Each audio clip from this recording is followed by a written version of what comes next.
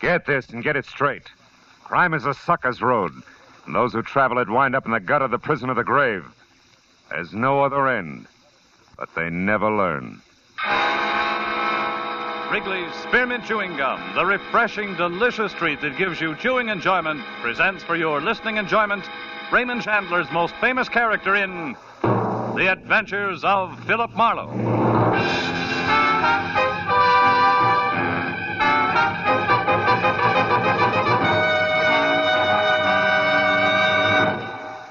To make every day more enjoyable, treat yourself often to refreshing, delicious Wrigley's Spearmint Chewing Gum. Here's a taste treat you can enjoy indoors, outdoors, at work, or at play. The cool, long-lasting mint flavor refreshes you. The smooth, steady chewing helps keep you fresh and alert. Adds enjoyment to whatever you're doing. Wrigley's Spearmint Chewing Gum. Healthful, refreshing, delicious. Now, with Gerald Moore starred as Philip Marlowe, the makers of Wrigley's Spearmint Chewing Gum are glad to bring you tonight's transcribed story, The Glass Donkey.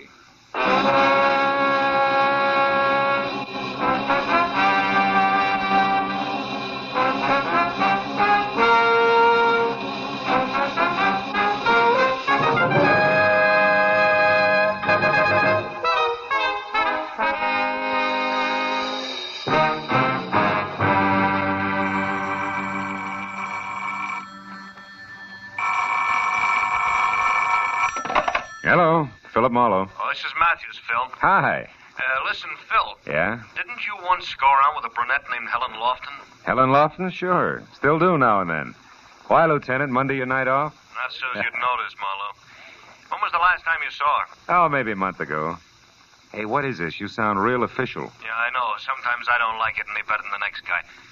Look, Phil, did Helen have any big problems on her mind at that time? Just me. Hey, wait a minute, Matthews. Is Helen in trouble? Not now, but she was in lots of it 3 hours ago. At about 5 o'clock this afternoon, somebody put a bullet in her neck, Phil. Oh, no. It's down here at the morgue. If you think of anything, let me know, will you?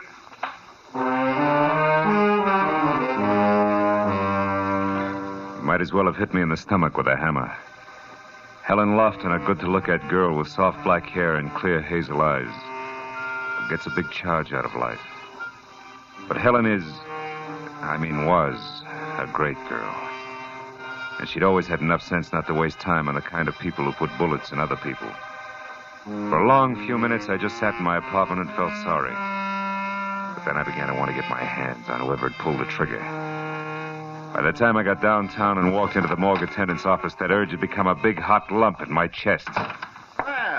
Mr. Marlowe. Hello, Chester. Yeah, stranger around here lately. You got a Helen Lofton? I'd like to pay my respects. Yeah, can't stop you, boy. Lofton, huh? Oh, yeah, she's still on the table. You'll have a little company back there, Lieutenant Matthews. Oh, he's still here? Oh, he's been in and out all evening. Can you find your way all right? Yeah, thanks, Chester. I didn't expect you in person, Marlowe. You could have called. Got something to offer on the Lofton girl here? Yeah. My services, Matthews. How much did she mean to you, Phil? Enough to make this real personal. What have you got on it, Matthews? Nothing. A neighbor reported the shot. Found Helen's body spilled down some stairs at the side of her house. Mm-hmm. It was a .32 at close range. No reason, no motive, no leads, unless you can call this a clue, which I don't. Let's see that. Yeah. Yeah, it could be the hind leg of one of Helen's glass donkeys. You know, she collected them. Oh. Well, I was on the stairs near the body. Uh-huh. Hey, look, Matthews, you don't mind me sticking my 2 cents in this, do you? It'll do me a lot of good. No, I don't mind. Just keep me posted, huh?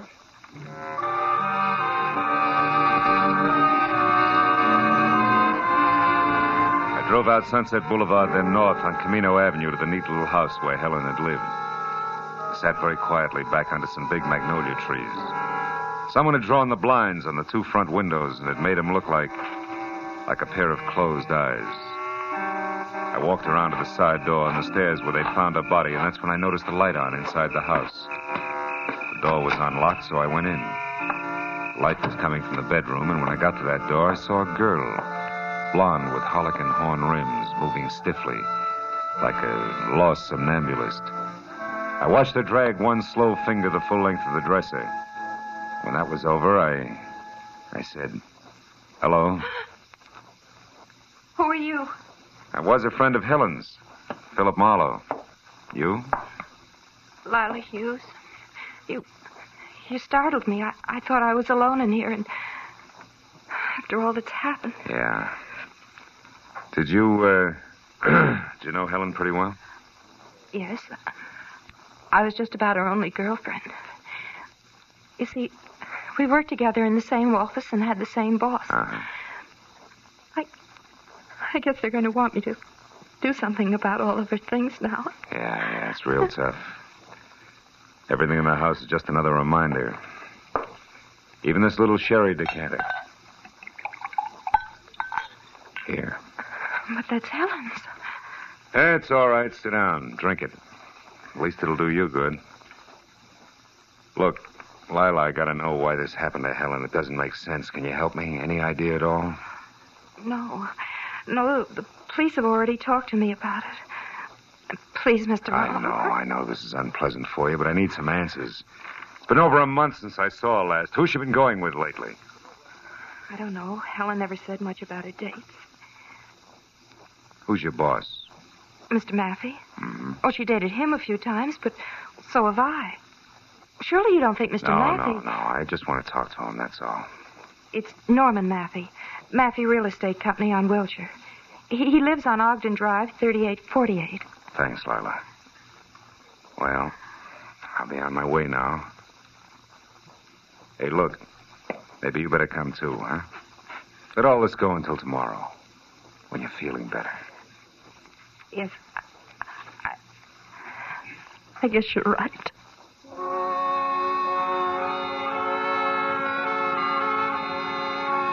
I turned out the light and snapped the lock as we left.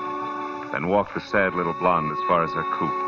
Got her address on Beechwood Drive and saw her off. After that, I went to my own car, but before I got in, I looked back at Helen's house once more and tried to shake the empty, loose ends feeling it had given me. I was snapped out of that mood in a hurry. A man with a half an acre of forage had just twisted out of sight behind a tree trunk in the backyard. I started for him, and he broke and ran toward the wall in the alley. It was a 6-footer. He rolled across the top and fell over.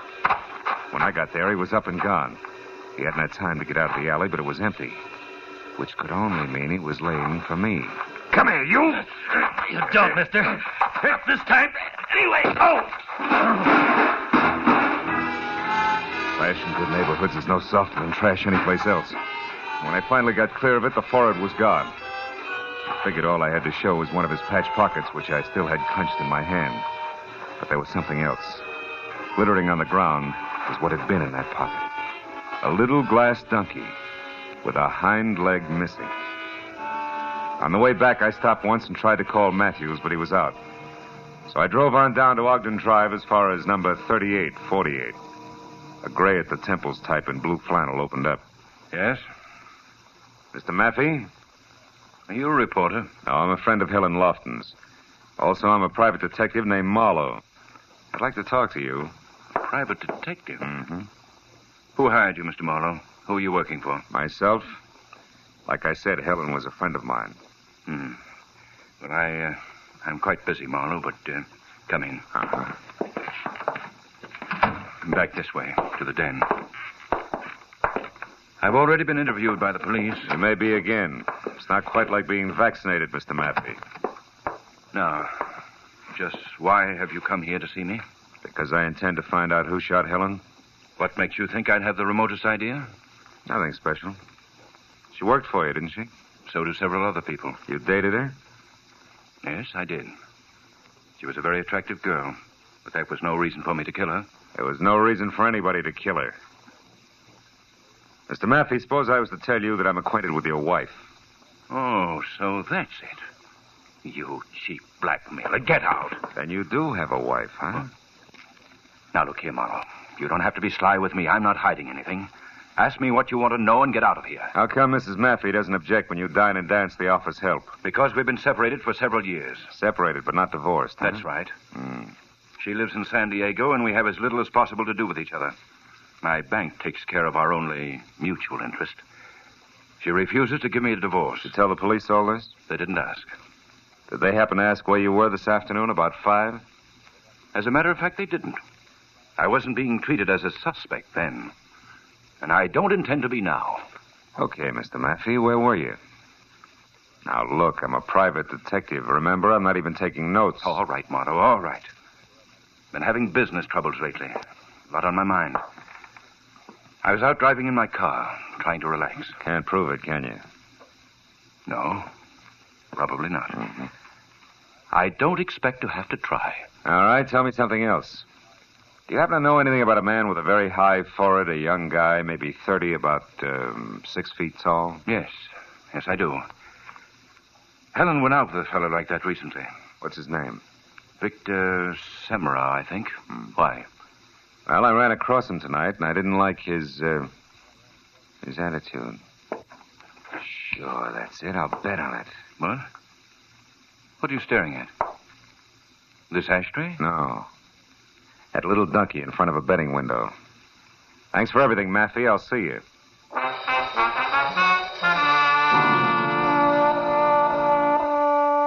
The ashtray on the table behind Maffey's desk had been made of baked clay in the shape of a sombrero, a keepsake from old Mexico that kicked hard at my memory. At least it was a thought well worth the price of a phone call to Tijuana. So I drove as far as the first payphone, which was at an all-night mobile gas station, got a handful of change, and while my car was being gassed, put the call through to my old friend, Senor Mike Donahue, who had given up reporting in Chicago for editing south of the border. We are ready on your call now, sir. Go ahead. Hello, Mike. Hello, old pal. Hi. Hasta la vista. What's cooking? You coming down to see me? Later on. Listen, Mike, I'm trying to find out about a glass donkey. A which? A donkey made of glass, a souvenir mule. It's got silver shoes and a silver halter. Oh, one of those things. That silver works strictly a Tijuana product, you know. Yeah, I know. Peddle them at the highlight games down here. Out by the betting windows? That's right. Can't buy them anyplace else, Mike. No, not that I know of. Mm-hmm. Why, you want some? No, I've already got one. Well, thanks a lot, Mike. You've been a big help. Hey, wait a minute. What's the matter? As long as you're on the wire, Gumshoe, maybe you can help me. How? I got a big front-page mystery spread if I can get a little more dope.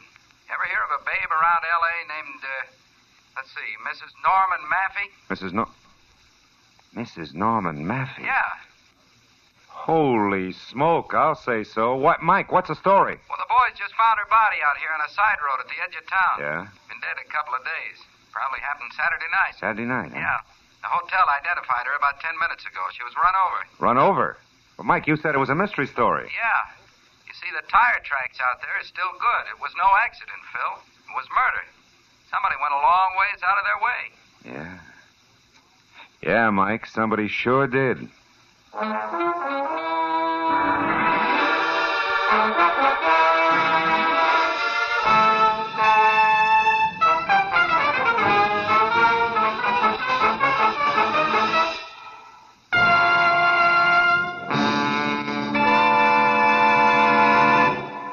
To make every day more enjoyable, treat yourself often to refreshing, delicious Wrigley Spearmint Chewing Gum. The lively, full-bodied, real mint flavor cools your mouth, moistens your throat, freshens your taste. And the chewing itself gives you a little lift, helps you keep going at your best. So for real chewing enjoyment that's refreshing and long-lasting, always keep Wrigley Spearmint Chewing Gum handy. Healthful, delicious Wrigley Spearmint Gum will make every day more enjoyable. Now with our star, Gerald Moore, the second act of Philip Marlowe and tonight's exciting story, The Glass Donkey.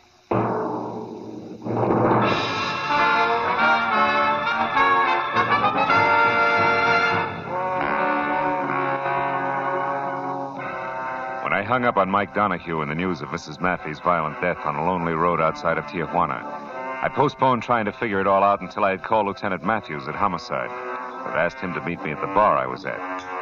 10 minutes later, Matthews was sitting opposite me and chewing on a cold pipe while I filled him in. Oh, now, easy, Phil. I'm a slow and steady boy. Now, question, who killed Helen Lofton? Answer, whoever killed Mrs. Norman Maffey. Why? Where's the tie? The glass donkey I just told you about. It came from Tijuana. So? So I figured that whoever sent it to Helen was, one, a friend who knew she'd get a kick out of a trinket like that. Yeah? And two, sent it before he or she decided to kill Mrs. Maffey. Oh, and therefore said friend had to get the glass donkey back because if traced, it would place the killer in Tijuana where sooner or later Mrs. Maffey's body had to be found. Is that right? That's so very right. And all that brings us back to only one thing. Mrs. Maffey's killer also got Helen Lofton. Was forced to. Yeah, it could be. But look now, Phil, the tough one. What'll it be, chum? You look lonely. Forlorn, maybe. 2 beers. 2 beers, huh? Any special vintage? Yeah, the kind with suds on top. Goodbye, comic. Okay. No offense intended. Oh, what was I... I was saying, Phil, the tough one. Now, who killed Mrs. Maffey? Mr. Maffey. The motive? He had the best motive. He hated his wife. Also, Matthews, when I talked to him, he was real vague about his whereabouts lately. And for a clincher, he did know Helen Lofton well enough and long enough to send her a cheap trinket, as in Donkey made of glass. Now, you impressed? A little, but you're holding back, Marlowe. I'm what? No, not on me, on yourself, Phil. Look, I know you. You don't usually leap at conclusions and over facts. That isn't your style. I'm trying to tell you, Matthews. With suds. You know, I told Kelly about that crack you made, mister, and Skip he it. said... Here. And goodbye again. We're busy. Yeah, I'll say. Too bad we ain't got tablecloths. You could impress me, chum. Writing down big numbers. If you tip her, I'll break your arm. Yeah. Now, look at Phil. Could you be a little bit prejudiced about this guy? Now, Phil. Yeah. Sure, I'm prejudiced. I just don't like Norman Maffey's stuffy kisser and something else. I might as well admit I keep skipping that guy with a mile-high forehead and a boyfriend named Vic Samro because I don't exactly know how he figures in. I'm too impatient to wait around for the answer. Uh-oh. What is it, Phil?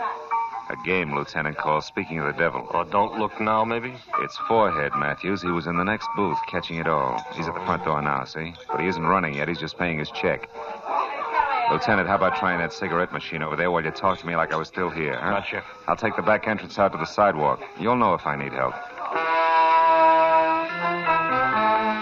Matthews underplayed his part neatly, and I got out the back door to the street where I spotted Semrau some 50 yards ahead, walking slowly toward an empty car, a new green Nash that was parked close to mine.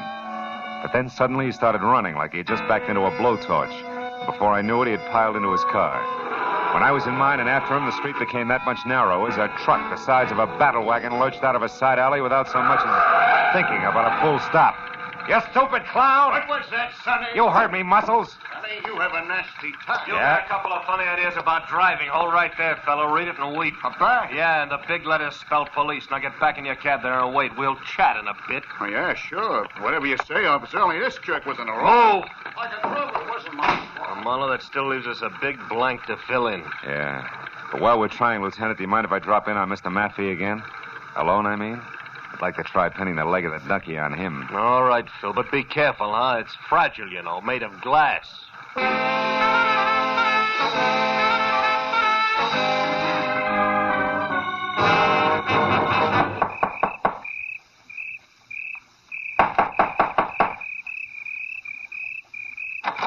Yes, what... Oh, you again. Yeah, do you mind if I come in again, Mr. Maffey? Frankly, I do, Marlowe. I don't feel very well Your tonight. wife and I was just... murdered, Mr. Maffey. My wife? Murdered? Still mind if I come in? Where did it happen, Marlowe? In San Diego? Marlowe, I asked you where it happened. In Tijuana. Ever been there? Yes, of course. Marlowe, what are you looking for? Just looking. When were you last there, Maffey? Oh, I don't know. Maybe a month, 6 weeks ago. Not Saturday night, huh? No, not Saturday night. Marlowe, what are you Maffey, getting? did you ever send Helen Lofton a present? See here. Who do you think you are? And exactly what are you looking for? A wastebasket that isn't empty. You keep a very tidy place, Mr. Maffey. Which has what to do with my wife being dead, Marlowe? Are you out of your mind? Maybe. But also maybe not. Maybe I'm real smart. Maybe I've come to the right place to look for an empty package and a piece of wrapping paper that would be addressed to Miss Helen Lofton in your handwriting and postmarked Tijuana, Mexico. Tijuana? A large piece of wrapping paper and a large package stuffed with Excelsior that was once home to a glass donkey in which you had to get back from Helen Lofton before she got it. Or if you were too late for that killer and then get it back before anyone else knew about it. Does that still leave me out of my mind, Maffey? Absolutely. We'll see. After we try the backyard and your incinerator. Now, wait a minute. You know, the law says you can't light it after 10 in the a.m., Maffey. If you're the one stamped guilty, you wouldn't want to arouse suspicion. Stop, Marlowe. This has gone far enough. You're not the police. Which means I don't need any more of a search warrant than this.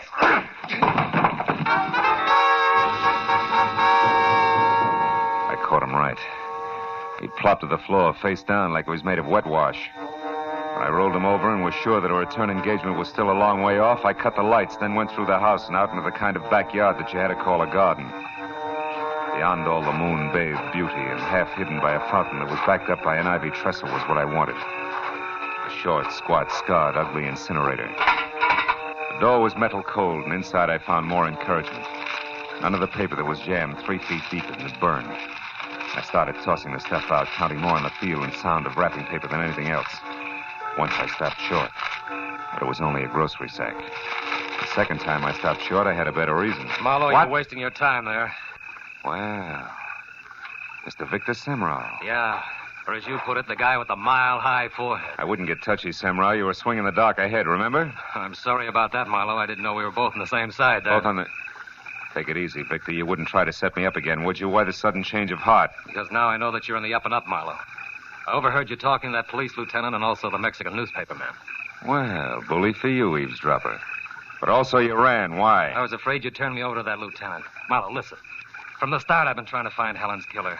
That's why I've been following you. I found that glass donkey in her porch, and, well, to get right to the point, Marlowe, I can tell you that the one who killed Helen and Mr. Mappy...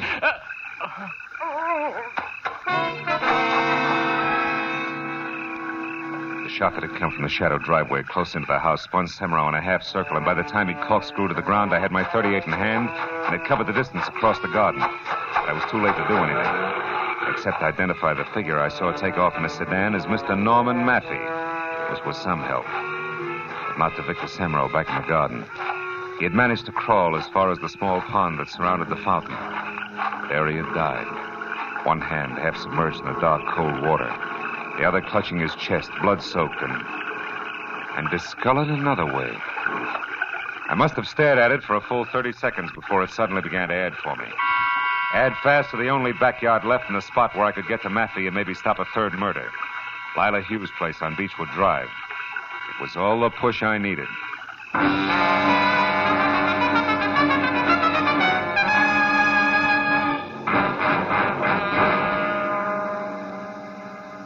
When I pulled up away from the place and got out of my car and ran for the back, only 10 minutes had gone by, and I was glad of it. Because standing next to an open, still-smoking incinerator, a piece of charred paper in his hand that I knew was the remains of the rapper I'd been after, was Norman Maffey. And opposite him, a gun in her hand, was Lila Hughes, the shy blonde. Lila, you're crazy, insane. Well, I saw you shoot Victor Semrau. And you must have killed... Of course it was me, honey. I killed him. I killed Helen. I killed your wife. Well, about her, I'm not sorry. I'd do it again. How could you plan an ugly, ruthless... I didn't plan anything, darling. I ran into her by accident. Tijuana's a small place. We started sociably. We had a few drinks, a drive to the outskirts in my car, and then talk. Talk of you, darling. I knew I could have you with her out of the way. Helen was no threat. You gave her up, so there was no one else to stand between us. And, honey, you hated your wife. But, Lila... But nothing. It was all very simple, darling.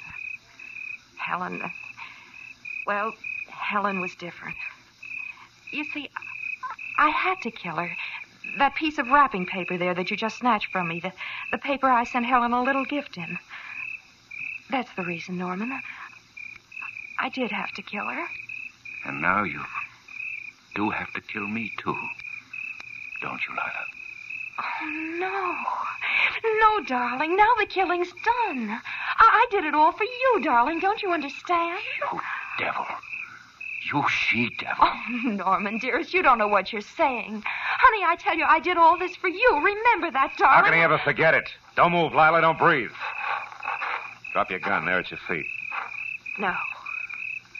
No, I think I'll use it again. Even if you shoot, I'll use it. We belong together, Norman and I, and we're going to be together. No.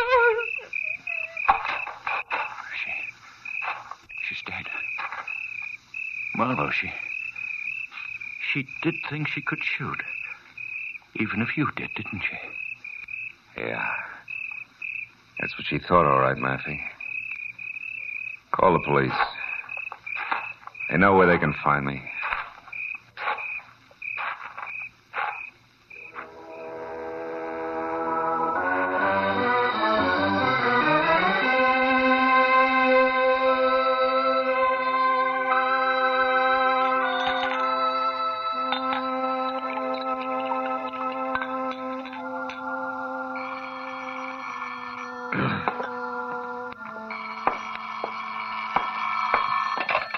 Hello. Matthews, Phil, now where have you been? You know better than to just walk off this phone. Yeah, Matthews. I'm sorry. I've been out walking. What do you want to know? The one blank, Phil. What sent you over to Lila Hughes' place? Oh, Victor Semero, his hand was burned, blistered red. Like you'd been fishing around in a hot incinerator, huh? Yeah. That and what he had to say to me about us being on the same track. Lila Hughes was the only other one who was both close enough to Helen to send her that glass donkey and at the same time even remotely connected with Maffey. Uh-huh. Any idea what sent Semra to her backyard? I guess. His tack all night was to follow me. When he tried to pick my trail up again after running from the bar, he thought Lila Hughes' place might be the answer. Turned out he was right. Real right. Yeah, he must have seen her around her incinerator lighting it, and then decided to get to you when he couldn't reach in after the wrapping paper. Yeah, something like that. With, of course, her taking off after him. Look, anything else, Matthews? Phil. Hmm? Phil, you weren't in love with Helen Lofton once upon a time, were you? No. No, Matthews. I wasn't in love with her. Yeah. Well, so long, Phil. And, look, I'm sorry about Helen. I mean, it's a crying shame. Yeah. Good night, Matthews. I'll come down to headquarters in the morning.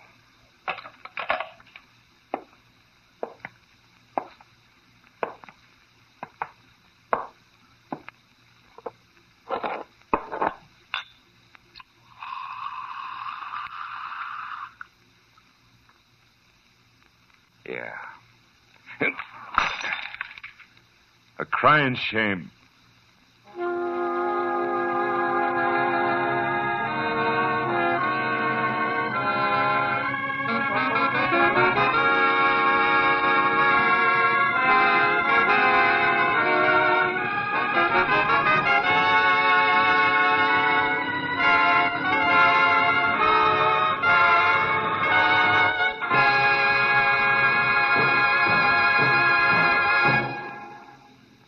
Remember, friends, to make every day more enjoyable, treat yourself often to refreshing, delicious Wrigley's Spearmint Chewing Gum.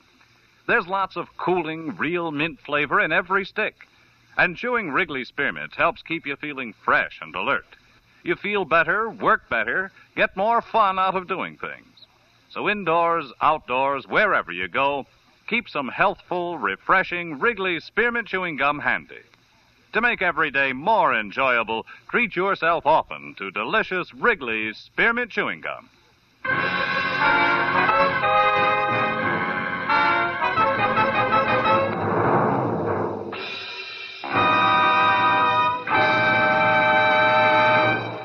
The Adventures of Philip Marlowe, presented by Wrigley's Spearmint Gum, bring you Raymond Chandler's most famous character and star, Gerald Moore.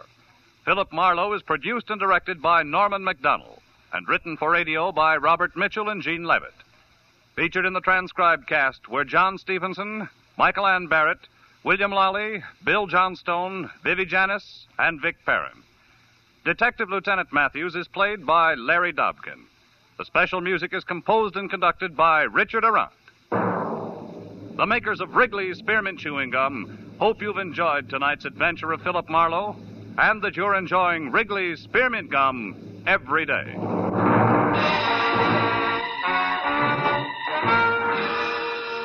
We invite you to be with us next week when Philip Marlowe says...